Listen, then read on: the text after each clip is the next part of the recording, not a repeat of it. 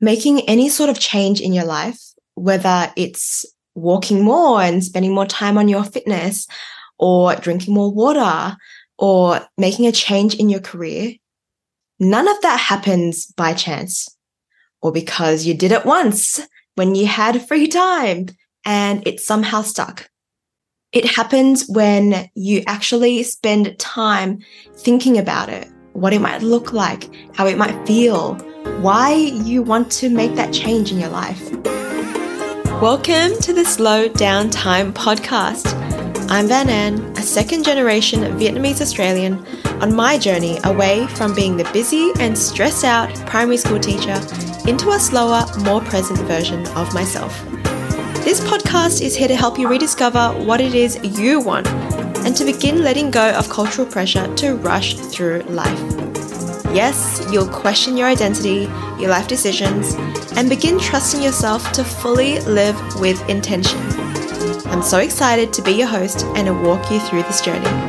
Let's get into the episode. Welcome back to the Slow Down Time podcast.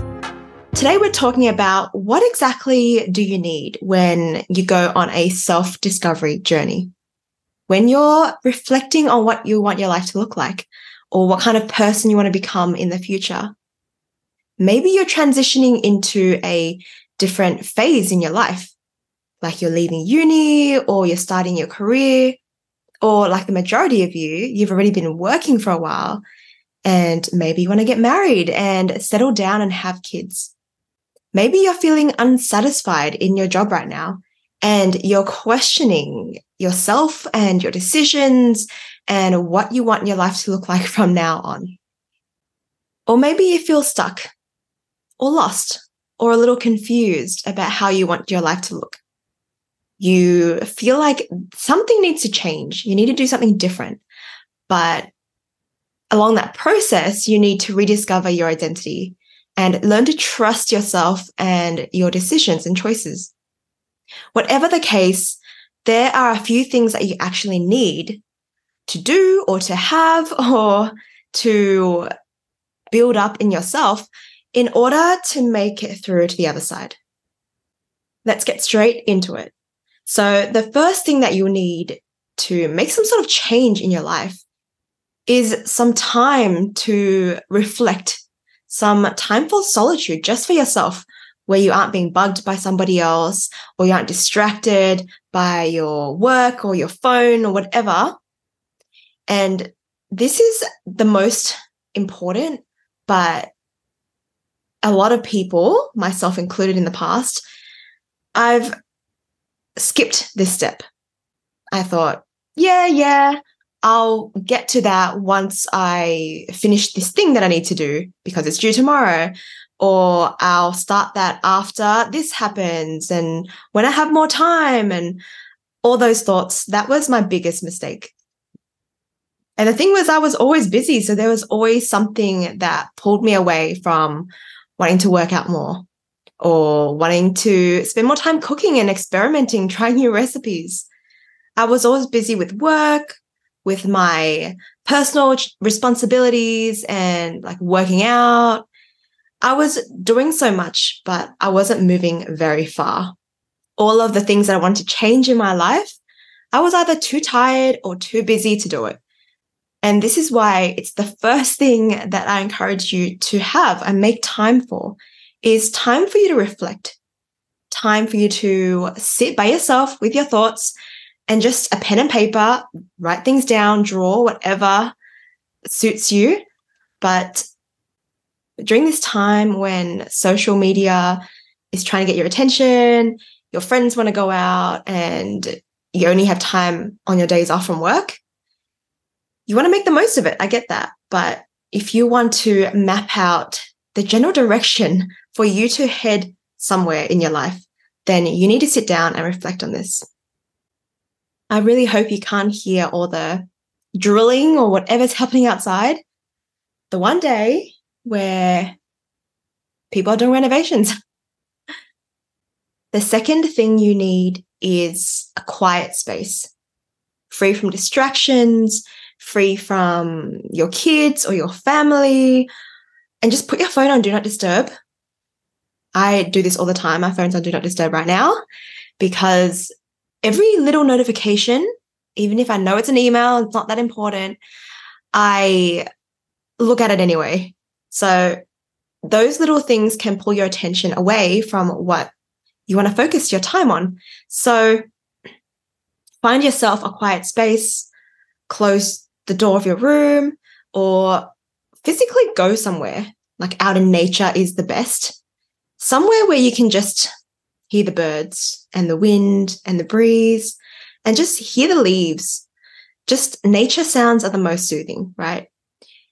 So not everyone needs to work in complete silence, like myself, but I'm guessing that no one works in super noisy backgrounds, right? Through my human design reading with Jen Trin, I found out that I like working outdoors or at a cafe where there's some background noise, but I also like working just at the park where there are kids laughing and all that. I just find the background noise so relaxing. Like I know there's somebody out there. They don't need to talk to me. I don't need to pull my attention away from whatever I'm doing. All that noise is great, but the best noise is just nature. Just being out in a field, at a park, an empty park, with a few people out and about. But yeah, find a quiet space for yourself that's free from other people, free from distractions, that has some sort of comfort that you can use for whatever you need to focus on. If you want to reflect on your life and your decisions and yourself, then I encourage you to find a quiet space. The next thing you need is something that is more internal. So this is being more curious and more open-minded. A lot of people like to stay safe where they are. And that's just a human nature thing. We like to believe what we believe and do things that we have always done because we're comfortable, we're safe, we know what to expect. It's not going to be awkward and nothing could go wrong because you've already accounted for all of that. So if you're organizing your whole 5-year plan and you have everything fully orchestrated step by step, you're not allowing life to guide you. You might have your 5-year plan or whatever, right? And some people do that. Most of the time, who you're meant to be and what you're meant to be doing doesn't match what you planned. Did I plan to give up my full-time teacher salary to be working from home and earning way less? No, nothing like that came up in my mind at all. But I was curious about where my life could lead me. And that's the beautiful thing about being open. It's that you can allow yourself to be guided to where you want to be or where you're supposed to be. I believe that everything happens for a reason. So all of this is leading me somewhere. I have no idea where, but I haven't planned out even my next few months.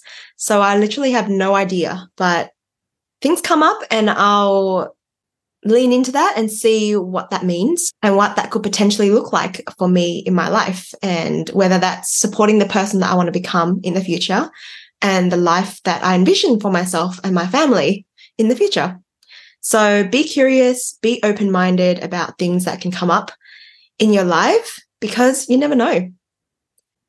The next thing you need are resources. Now, these could be tangible or they could be tools that you could use to help you. But basically, they just provide insights. They can inspire you. They can give you a step-by-step, and they can just guide you in whichever way that you need. And of course, you can find any resources online, and most of them are free.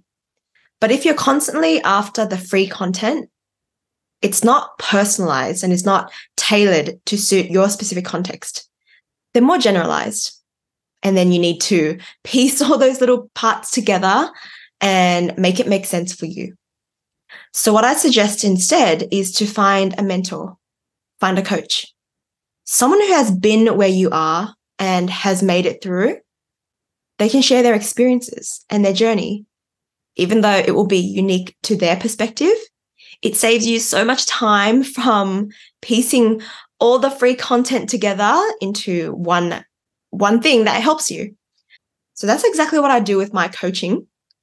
I've gone through what my clients have gone through. And so I have like a framework that can help them to speed up the process of going through all that for themselves. And even with the Calm retreat that's coming up soon, I guide you through the process that helped me. And I use the Simplify method that has helped many of my clients as well. So the best thing about finding a coach, finding a mentor, is that they have already been where you have. And they already know what you're thinking and what you're going through right now. So speeding up that process doesn't hurt, right? It's always when you're struggling through it yourself that sometimes you need a little push, because I find that for myself as well.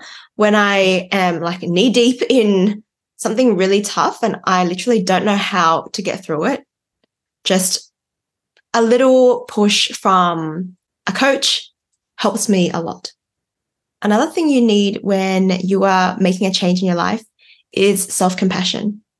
And this is something that you really need to practice, because what I find with Asian immigrant families is that self-compassion is pretty much non-existent. And I've come to understand that the journey itself isn't an obstacle. It isn't a challenge that you need to overcome. And instead, what you need to do is embrace it.